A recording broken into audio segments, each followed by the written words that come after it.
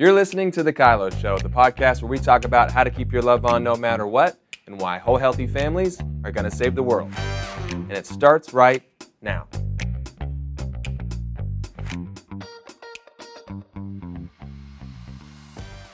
Well, hello, everybody, and welcome to The Kylo Show.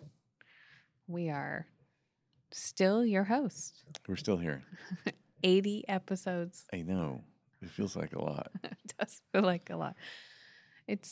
We've gone through some set changes, a few adjustments here and there, but pretty consistent. It's true. We're hanging in there like a hair in a biscuit. That's a gross description. We need to come up with a better one. Okay. That's a Randy Hill expression that I learned was from him. I learned it. That's where I heard it first. What's his name? Ray Hughes. Ray Hughes. Yeah. That's right. It's a whole story. It's When we hilarious. were just at Benny's service, and Larry Randolph and Laura came up on the screen. Yeah.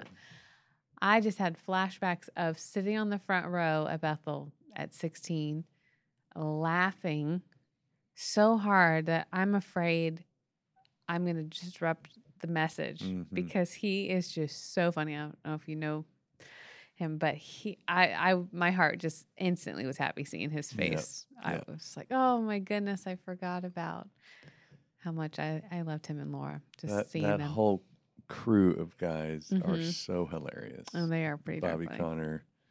Yes, I love Bobby as well. Ray Hughes is a comedian. I don't know Ray Hughes as well as I knew Larry Randolph, but I think it's because Larry was at Bethel for a season. And I don't know how long they were there, but it was a little while. A couple years. Yeah, so much fun. Oh my goodness.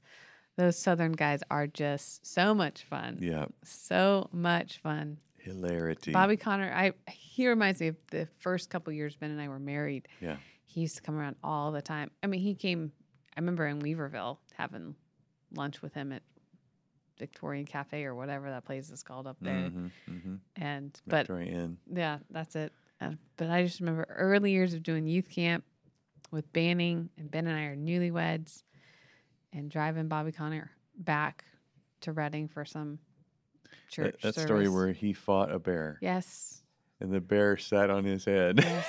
Or when he went in and like nibbles on the woman's ear. Do you remember that one? Yeah. Oh my goodness. If you don't know any of these stories, we sound kind of crazy, but they're just the best. Yeah. They're Hilarious. prophetic voices that I just love, all of them. They're so great. So much fun. Yeah.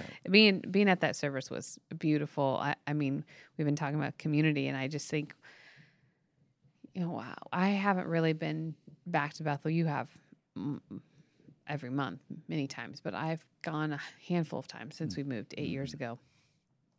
And you instantly walk in the room, and it's just the same group of people that you were running with hard, fast, and furious back then that are still doing it at Bethel. And, you just worshiping at her service, aside from sobbing, it was just like, oh, I forgot how this place feels when you get we had some home run hitters in that room, as Benny could do. She'd get it, everybody in one room. A couple thousand people there, and so many of the generals assembled, for just to honor her and Bill. Yeah. Yeah.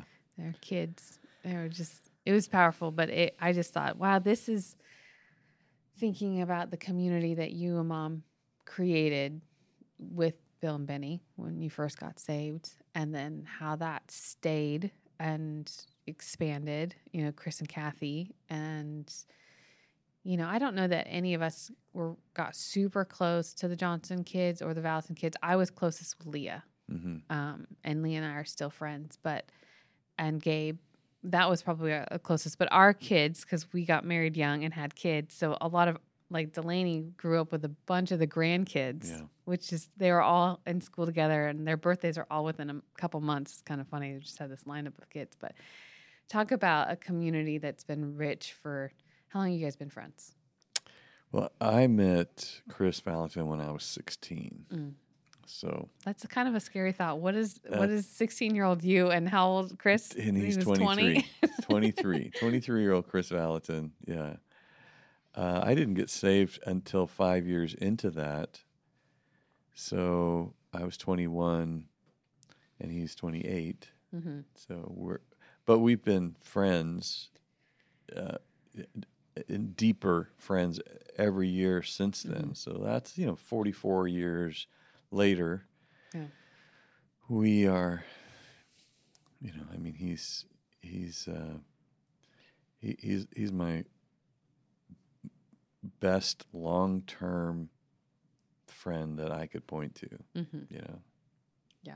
And when I get in a crisis, there's like 2 or 3 guys I call, and he's one of them. Yeah. Well, they were all there that day. We were all together. Bill's another one. Yeah. And then Bob Hassan would be another one. Mm-hmm. So those are my ping ping ping my list of phone calls when my world's coming apart. Mm-hmm. It's crazy, but it was fun to see. Just I don't know. You had we talked about how community is a agreed upon culture that we're all willing to protect, and that's definitely what I felt in that room when we were all there. Yeah. With full. I mean, I knew a significant amount of people there. Probably. I mean, a ton of them actually, and a lot of them I didn't know. But it was kind of crazy that we're all there together. Yeah.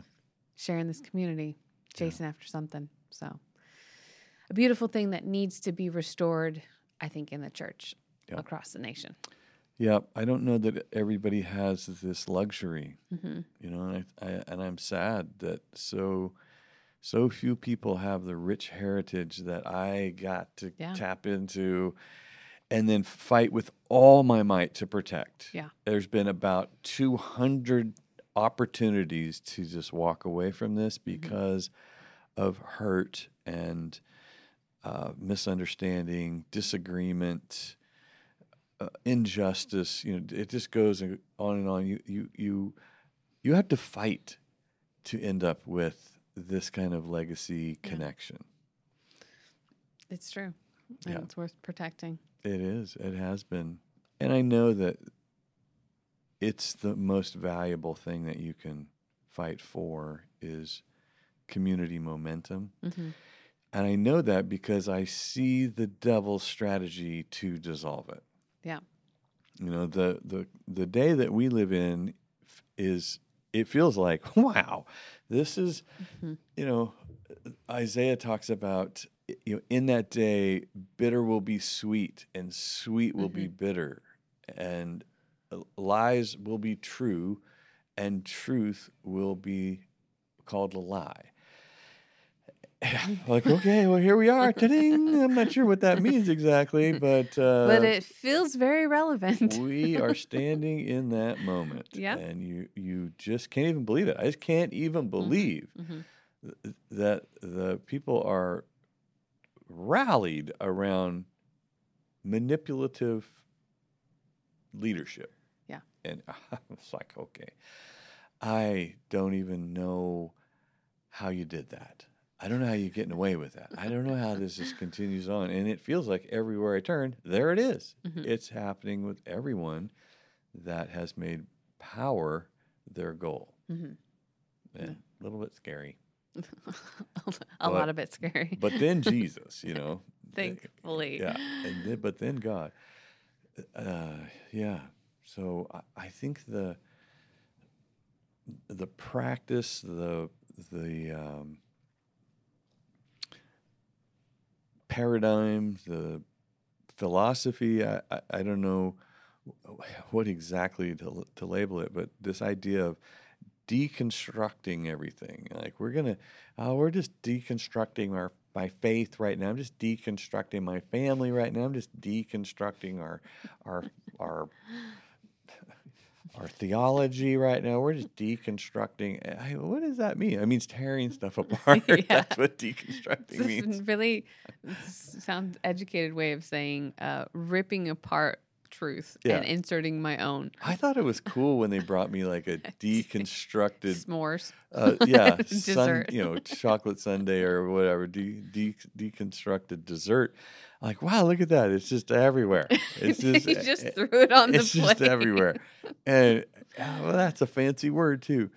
But when you apply it to human relationships and or society, families, then you have to ask yourself, why?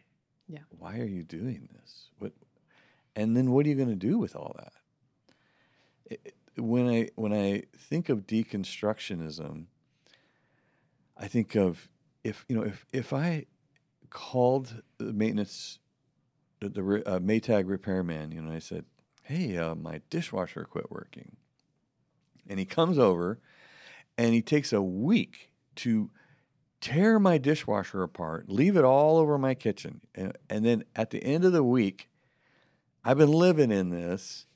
He says, I found a hose with a hole in it, and I found a bearing out in a pump. So I took the pump apart, and here's the bearing, and here's the hose. And he sets them on the counter, and then walks out and charges me $500.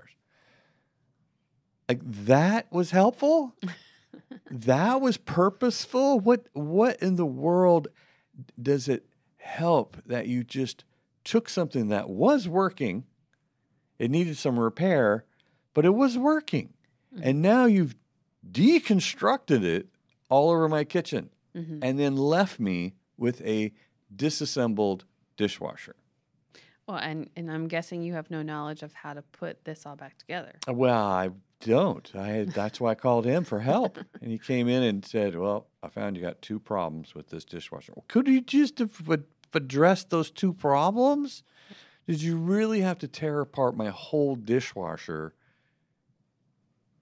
and leave it deconstructed? And that's my problem with all this, everybody griping about everything and attacking all the institutions of our society as though they have a solution. They don't. It's not hard to tear stuff apart. I know how to tear a dishwasher apart. You just keep undoing screws, right? Got it. I don't have to be we did this to the microwave. Yeah. Don't have to be an expert to tear stuff apart. Yes. But you do have to be an artist. You have to be an engineer. You have to be valuable to put things together. And when it comes to relationships and the orchestration of love, you actually have to be guided by the spirit of love to assemble things towards the fruit of love.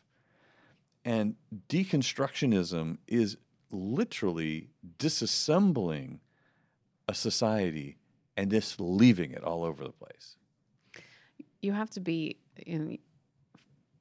led by the Spirit, which means that you have to have space to be focusing on the Spirit. And know what spirit you're following. Exactly. And that's the other big thing is the spirit of the world is so loud that it is just constantly demanding that I am truth.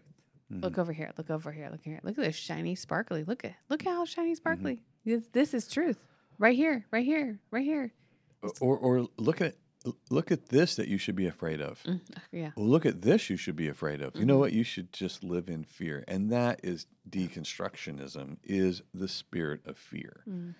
We're just going to move your attention from fear to fear to fear to fear to fear until we've got everyone scared. And then we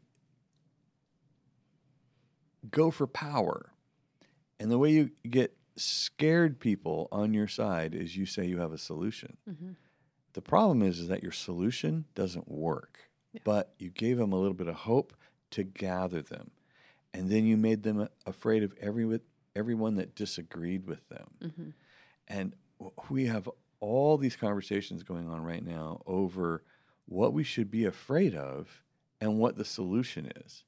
And we shouldn't have been afraid of that thing over there. And the solution I told you, it didn't work. But it doesn't matter because now I got you afraid of something else. Yeah. And here we go. The spirit of fear is whipping the planet into a disconnected, divided situation, and most all of it is leading people away from Christ towards something else. Yeah. Which there's pretty much everything else. Yeah. It's amazing how in the last 2 years I think this way. So, we've talked about being a person of covenant, that's rooted, that's who I am. So every approach, you gave the illustration of the coffee shop, I have covenant relationship with the people that work in the coffee shop. This is the exchange they get because I'm a covenant person. Mm-hmm. So I just think about the level of just genuine care and attentiveness to just people you don't know has dwindled dramatically in our exchanges. It's so selfish. Everything is so selfishly driven to protect myself from you because I don't know if you're a threat or not, because I don't know if you agree with me or disagree with me. More than ever, we care about if you agree with me. Mm-hmm. That seems to be the loudest agenda that I feel is just, you feel it in the grocery store. Yeah. And it's funny because I'm like, I remember the grocery store used to feel like you'd have these kind exchanges. I remember it just feels like it's changed. You're a country girl, though. I guess maybe. Yeah. But we go to Folsom. People who live in the country talk like you. People that are crammed together in cities where they don't look at each other, they don't acknowledge each other. But how do you do that? It's like we're created to love people, which means I have to be willing to look at you. Well, I'm just saying that life in the city or life in an environment that you've either experienced or been trained to be on guard all the time, 24/7. We live in a little area where we wave at the people who we drive by as we're going to our house. Hey, neighbor, I don't even know who you are, but hey, and they wave back. And if there's a problem, I'd run to my neighbor's house. Yes, we still have that in our little neighborhood. Right. And we say, help. And but when they go to the city, to Costco, it doesn't feel like that. No. The closer you get to the... But I don't think it's always felt like that. I mean, I've never lived in the city because I am... You lived in Reading. That doesn't count. But I think even no matter what city I've ever visited or been to, I think this is how I want to operate always, is to be a person that I'm restoring the expectation of relationships and community and how we do this. From, when we've been in New York City and it's the bellman to my corner store. And being kind, and being generous, being patient, being all the things that really are a fruit of the spirit of love that directs us in all relationships, in all environments. I know when I am impatient and unkind, and I feel I am violating my core right now. Danny, you're out of control. Dude, snap out of it. I get in a situation where I'm just raw. Yeah. And I can feel that fear is leading me. That's what fear does to me, is it turns me into the worst version of myself. Yeah. So. Don't do that. Okay. I don't do it. It's not very long, very much, but I get the feeling when I get scared, it's right there, and I think that scared people think that justice, in the condition of being disconnected and scared, justice is might makes right. Like if I can get the most people to think like this, and you can get a lot of scared people to agree with you because you are pointing at something that they say, yeah, that's unjust. That's an injustice. So, we have all this social justice conversations going on, and people taking on the cape of social justice, but in fact, they really are just rallying around a common fear. Mm-hmm. They're not solving problems. These problems aren't getting solved. They're just getting more expensive. Mm-hmm. They're rallying money and power to a topic, to an issue, and screaming about it and accusing everyone that disagrees with them of being something that they're not, whether it's a racist or a this phobe or a that phobe. I'm not any of those things, no matter how many times you say that to me, and I disagree with you. Mm-hmm. That's called social justice, and it's not. It's bullying usually. It's just intimidation. It's punishment run amok because you got some power and you got some friends. But I didn't change because you're angry. Mm-hmm. And I didn't change because you're scared. And call me what you want to call me, but it doesn't change who I am. Yeah. So how do we restore, this? The devil's had such an agenda of, dividing people because of fear. How do we redeem the covenant of community that God is so ingrained in us to need people? Yeah. Well, I don't know how you do it outside of love. I don't know how you create real justice. Like kingdom justice is restoration. Like we've been restored in our covenant relationship. That's justice. That's the goal. Mm-hmm. And people say, "Oh, if they do that, then it's over." Like, well, hardly anything's over in the kingdom. I'm trying to think of one. Jesus surrounds himself with 12 guys that he pours his life into. Imagine camping with Jesus for 3 years. Wow, there's some campfire stories right there. There's some transformation that happened in those guys' lives. And right up to the very end, and he says, "Y'all are going to betray me." Now, betrayal is like a giant owie. Yeah. Like the biggest mistake you can make in a relationship is betrayal. And all of them, not one of them, all of them are going to deny they ever knew him and betray him. And he's going to get hauled away and crucified while they all huddle together like a little pack of chickens. And he comes and looks for them. Right. And he never turns his love off. He never just gets rid of you. Like these are the standards that we're called to in justice. We're pursuing justice, and in doing so, we're achieving kingdom justice by restoring relationships, even people who betray each other. Mm-hmm. Like, okay, got some work to do. And when you're scared, justice is punishment. Like I'm gonna punish you if you hurt me. I'm gonna hurt you worse. You bring a knife, I bring a gun. It's just like I'm gonna get justice by overpowering you and controlling you, dominating you, inflicting suffering on you, and that's called justice. Yeah.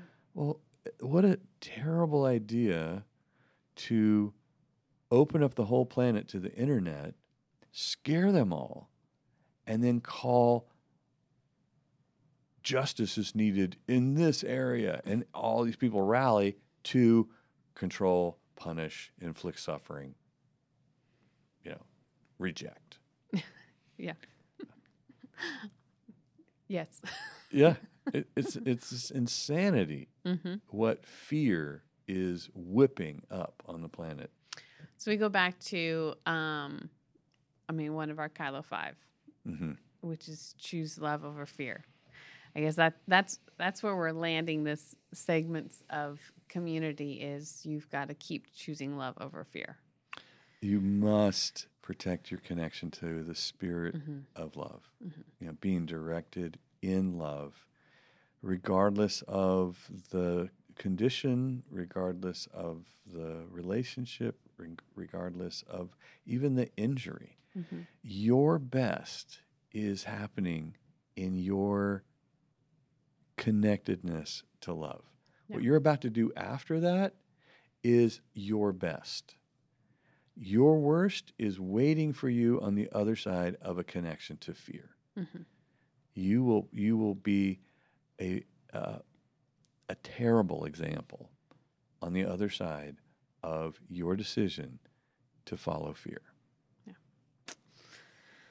So don't be following fear, and be connected to love instead of fear. And justice in the kingdom is restoration. Is restoration, not punishment. Mm-hmm. Which is what we're hoping for. Yeah, is how we redeem this swirl and reestablish heavenly community. Mm-hmm. I think that's what I keep going to, which is what we're doing. We're chasing after that. You know, we've got our Kylo 5, we've got our Kylo show, we've got all sorts of things that are pointing you to how do we help you be a powerful person? How do we help you be a person that learns how to set healthy boundaries, to choose love over fear, to do all the different, we've boiled it down to 5, but how do you do that well? I think that's what we're doing in all these different avenues. So I think it's been fun talking through the community and all the different aspects of it. Yeah. And, it is something that I think a lot of people are just searching for, to be known and to feel connected, and then to have something that they're protecting and a part of. It is a really rewarding feeling. So, if you're looking to partner with someone or something, we would invite you to partner with us at Loving on Purpose. We've got donors that are really a vital part of the success of what we're doing. And big deal. And we're beyond grateful for the testimonies that come from the reason why they chose to be partners with us and to donate is because they were transformed. They had a revelation through a book or through a conference or the show that has helped them on the other side. And so I think that's just it. The testimony alone is so much encouragement. But partnering with us to keep expanding the messages. Help us get to whole healthy families. That's it. That's going to save the world. It's a big goal, guys. Yeah. It's a really big dream, and it's going to require a lot of help. So if you're interested in partnering with us, please visit lovingonpurpose.com. But thank you so much for already listening to the show and sharing it with your friends. We always love that. So we're going to go ahead and jump into questions, and we'll see you in just a moment.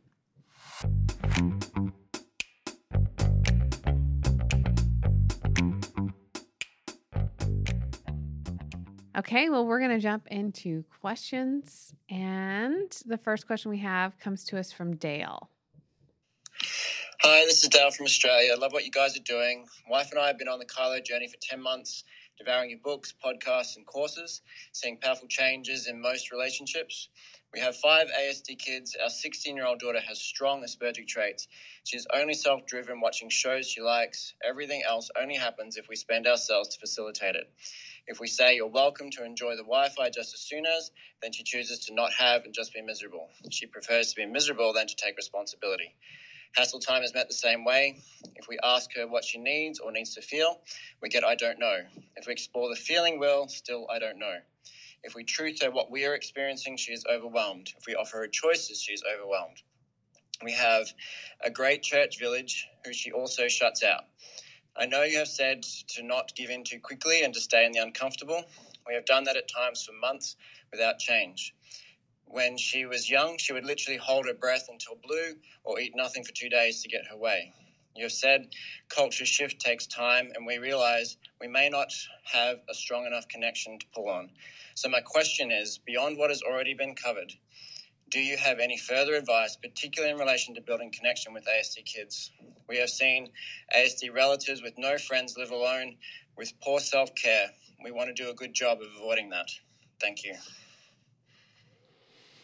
Okay, and ASD would be autistic spectrum disorder. Yeah, so 5 autistic children in one home is probably meaning that this is adoptive care or some fostering or something specialized, I'm guessing. I don't know. Yeah. I'm just going to have to go with that. I'm sure that Dale and his wife have professionals involved with this, so hoping that that's a given, that you have professionals involved in the managing behavior. It's still going to come back to connection, but the hard spot right here is she has to also value the relationship, which is very difficult. It's very difficult. Yeah. There's almost that's what's broken, is an autistic person is having a really difficult time engaging the outside world. Mm-hmm. So it's not up to Dale and his wife whether this young lady ends up happy or miserable. Mm-hmm. But it is up to them how much of her miserable impacts the rest of the family. Mm-hmm. And so there will be some boundaries, and feel free to join us when you're fun to be around conversations as much as possible. I would stay out of the power struggles, because this is just a power struggle looking for a place to happen. Yeah. And you may want to create an outlet for your family that, if she is going to be disruptive, she's going to be punishing to the whole family, and there's nothing you can do about that. You may want to set up feel free to be in the house with us as soon as, and then she is escorted off to another home environment that's safe, but she is not disrupting the home. Mm-hmm. When you don't have that relief valve, then it turns into a showdown. It turns into a power struggle, and eventually a 16-year-old and parents are punishing each other for control. Yeah. And so I would, we used to call it, Agnes or whoever that would come and get a child and take them to their home, and it's not lollipop land. It's just another environment that they are much less likely to give that kind of disruption, because they don't know these people. They don't know what they'll do. Mm-hmm. Like, oh my gosh, if I push those buttons, maybe they'll kill me. So I better be careful. But it is a relief valve for the family to maintain their culture, to maintain their connections and their routines, while the 16-year-old is being miserable. Yeah. So I would definitely build that into the rhythm of your routines, because your routines are so important in this case. Yeah. I love Love and Logic for this. They are, they've got all sorts of different doctors that have worked with kids that have all different disorders, from eating disorders, medical disorders. I know Down syndrome, autism. I've seen all sorts of things that they have come out. So that's another really great resource that they have. We don't have that. We don't have that going on in our stuff. We have a lot of Love and Logic tools that we've woven in our things that we love, but they are just a really great platform to look at for additional help. I know it was Dr. Foster Cline when you and I were looking at it. I don't know if he's still there anymore. I don't think he's still around. He might be, but Charlie Fay, doctor, he's a PhD. I think they've gotten some new people in. They must have. So that's who I would guide you to as experts in this. I've had the privilege of working alongside a few people that they work in special ed facilities, and they have implemented all of our stuff and they've seen great success. So I know that there's testimony there. Mm-hmm. I think it's been a dance for them figuring out what it is that works for what kids and how to approach it and make adjustments in the process. So I would tell you, Dale, to just keep leaning in and keep searching out some really great resources, and then get the help you need. And avoid those power struggles with all your heart. Yes, that is it. All right, awesome. Well, we're going to go to our next question, which comes to us from Christina. Hi, Danny and Brittany. My name is Christina, and my husband and I have 3 boys who are 5, almost 4, and 1. And we've been doing Kylo for about a year now. We're just finishing up Loving Your Kids on Purpose, and we're loving the Coffee Kids and Crazy series. So we're not super new to this. However, there is one area where my husband and I have zero plan. And that causes a lot of chaos in our household. And that is when it comes to cleaning up the kids' playroom. So we have a playroom that is also half of their homeschool room.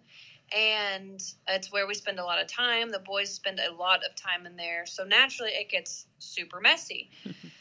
Well, long story short, every single day, it's a power struggle to get them to clean it up. There's days where it is like, we're just going to throw away all of your toys because we don't know what else to do.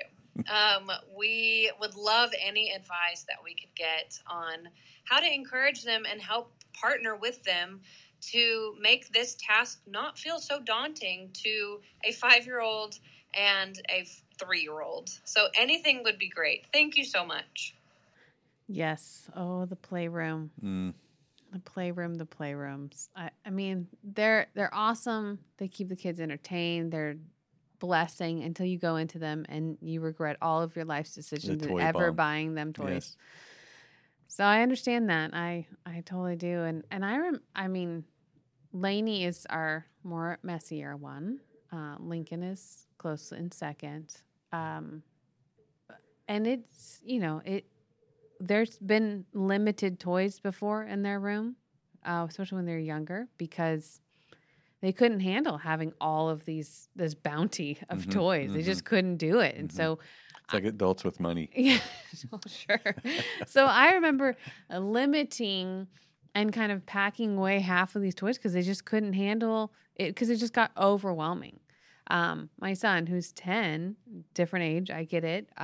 He has so many Legos. It's an insane amount of Legos that were given to him birthday, Christmas, and then somebody's son outgrew them, so more Legos. And I looked at him and I said, I love you and I love your love for Legos, but there are no more Legos allowed in this house until you get rid of some more Legos. So the other day we were walking through and I told him that he could get something for $5 or whatever because he had helped with the dog and whatever. And he's like, oh, I want to look at and he stops himself. And I was like, what are you wanting to go look at? He goes, nothing. And it's a moratorium. And so then I realized you were going to say Legos, but you remembered. I said no more Legos until you get rid of some, and he hasn't gotten rid of any. But I think it's to help them be successful at that age because it's not, the 5-year-old and the 3-year-old. You can definitely require things from them, but it's you're setting them up for failure if they've got an endless supply of toys. Like IKEA, I love their idea of storage and how they make everything look really cute and clean. No one's room ever looks like that. I don't know where they're from. Switzerland. I don't believe you. I don't believe that there's not a mess in your beautiful little cubbies wherever you're from. I don't believe you. It's still crazy messy. So limit the options, store them away, recycle them through they actually like them more. And I do lots of, hey, feel free to watch your show as soon as that playroom's clean. And, we've had days without a show and they throw fits. Oh, that's no fun. You want to be fun or you want to go to your room? So we've done that. I think that's totally doable for the 5 and 3-year-old. 3-year-old's going to be a little, I would, again, minimize, what the expectation is. You can play with a bucket. You can't. But it's creating routines and systems. The hard part is it's not fun to manage this in the beginning. But it's kind of like teaching them to brush their teeth every night. You're kind of managing this routine until you get to say, okay, go brush your teeth. And they just have learned this is part of the routine. This is what we do. But it is the inconvenience of parents' life in creating routine structure to play with a bucket of toys, you have to clean up a bucket of toys. Otherwise, we take away the buckets of toys. I'm really sorry. Mm-hmm. It's not out of punishment, and it's not, I know the vengeance of I will just get rid of all toys because they're evil and I hate them. But it's just helping them learn how to manage freedom and responsibility. Yeah, and you probably could divide the room into territories. Yeah. And you could give the older one the biggest swath of land and say, when this is clean, you're out of here. Yeah. And then say to the 5-year-old who has the next size. I think it's 5 and 3 and 1. That's what they're working with. Oh, 5's the oldest. Yes, that's what I'm saying. 5's the oldest. Okay. Well, the 5-year-old's got the lion's share of this then. Yeah. But hey, as soon as these toys are put away, you get out of jail free. Mm-hmm. 3-year-old, you got this bucket to fill, and 1-year-old, you're off the hook. Yeah. Until next time. Yeah, I think that is, there just has to be a way for each one to feel powerful in that situation. Mm-hmm. And then there's the whole redemption bag approach, which is, where'd all our toys go? Oh, yeah. They're in the redemption bag. I love this. We have never really gotten into it, but I love the stories. I only got to do it one time. But who did you use it with? It was our family. It was just all of us? Yeah. I don't really remember. Yeah, it was. Clearly, I'm not scarred, so that's a good sign. There you go. It's just, it just would be, hey, you want to pick this up, or do you want me to do it? Mm-hmm. No, it was after bedtime. Like, it needed to be picked up before we went to bed or something like that. It's just, it was gone in the morning. Yeah, it's your bedroom, it's the playroom, it's the living room, it's the whole house, whatever it is. Yeah. And then the parent just goes through and cleans it up, puts it in a big bag, and they say, hey, where's my baseball glove? Oh, it's in the redemption bag. Well, where are my roller skates? In the redemption bag. What do I got to do? Well, come here. I got a little chore. Yeah. And I put them to work. Mm-hmm. And then the next time you just say, do you want to get that, or do you want me to get it for you? Yeah. They at least go through and pick up the things that they're really, they may not pick up everything, but then you just learned what trash you have in your house. Yeah. Because they don't really want that. They're not willing to work to get that back. That's trash. Yeah. I normally tell my kids, I don't always do this, but when it's, the room is overwhelming and they don't even know where to start, I say, I will give you 30 minutes of help, but you have to be engaged the whole time. This is a big job, 30 minutes. Painting the house? Well, it's normally cleaning out the closet as well as you got to take their laundry down or whatever. But it's as long as you're helping, I'm helping, and we're doing it together. Yeah.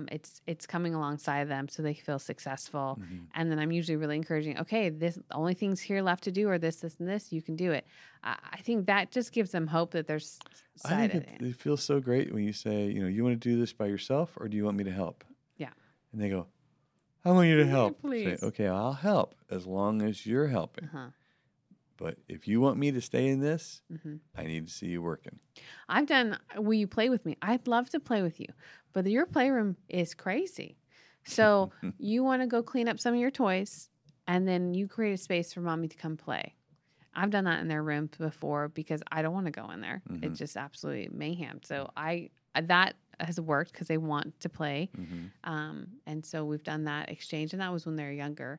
So they clean it up, and then you go in and dump everything out? No. No, okay. I wish if only.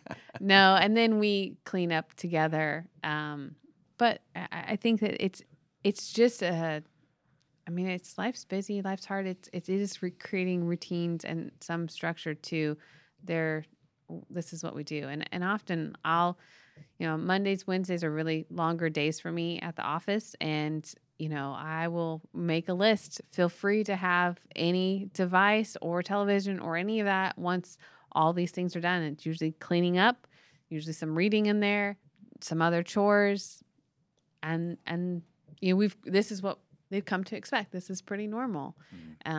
But I had to protect it and create a plan for it. Maybe twice a week check-ins. Maybe that'd be helpful. So school's almost about to start, or I think at this point it's starting for most people. Everyone should be in there. So that usually helps.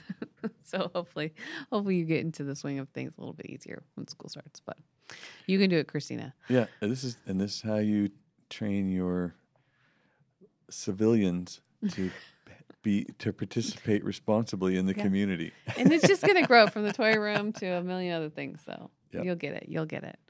All right. We're going to go ahead and jump into our testimony.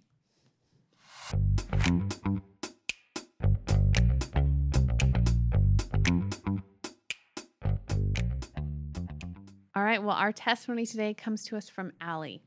Hey, Danny and Brittany, it's Allie, and I just wanted to share a little testimony about using Kylo tools in my life. I have obviously known these tools for years and helped you guys write about them and teach them, but using them in your life is where the rubber meets the road, as you know, and this year,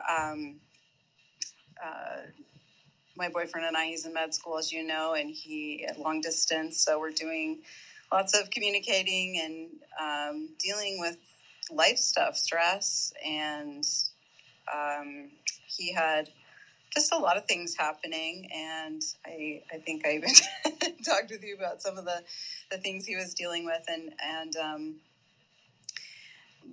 we got disconnected, and it was really tough, and I was just kind of going, what happened? And part of it was we got disconnected, and then because of his schedule, it just felt like we didn't have the time to work on it. So it's like you get disconnected, then there's this time period where you're waiting to see, like, okay, are they gonna come back and work through it?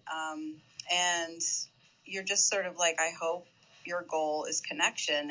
And I, am going, what is my goal in all of this? And you can really just feel so spun by things. And he got home for the summer, and we just went to work having really good conversations. And right from the beginning, I just communicated, my goal with you is connection, is reconnection. And I hope that's your goal too. And he said, yeah. And so we have, I think, been navigating the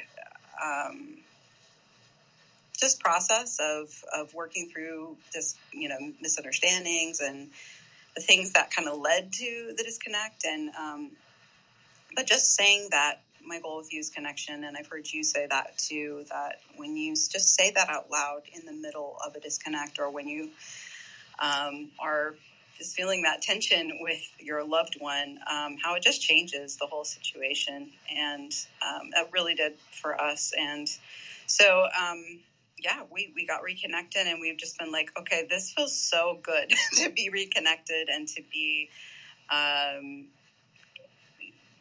smarter, wiser about the things that got us disconnected in the first place. And okay, let's start using the tools that we need to, it's like you just get way more aware of your connection. And when things start to feel distant, and you're just like, how are we doing? And you start to check in more. And so there was also one instance where we were just kind of being honest and bringing up some hurt and some pain, and it just got a little heavy. And